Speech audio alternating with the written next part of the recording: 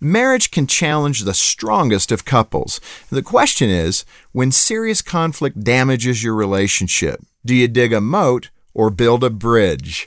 Digging a moat is a common reaction when your marriage is suffering. It's like an emotional trench around your heart, so deep and wide that your spouse can never cross it. When you're buried in heartache, digging a moat is an understandable response, but in the long run, it'll only keep you stuck in your pain. To break free, build a bridge to your spouse by finding ways to connect with each other. You don't have to let your heartache have the final say over your life and marriage. Rebuild what's been broken. That's not easy to do, but few things worth having really are. The key is all in how you go about doing it. Your relationship won't magically fix itself overnight. Healing can come, but it happens one date night, one conversation, maybe one kiss at a time. Disconnecting from one another probably took some time, and so will reconnecting. Put the kids to bed early so you and your spouse can have some time together, or meet your spouse for lunch occasionally.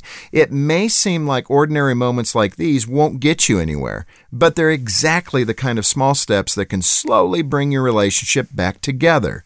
So if conflict has damaged your marriage relationship, remember this: don't dig a moat, build a bridge instead. To help your marriage thrive, visit FocusOnTheFamily.com. I'm Jim Daly. Hey everybody, here the latest episode of my podcast, Refocus with Jim Daly.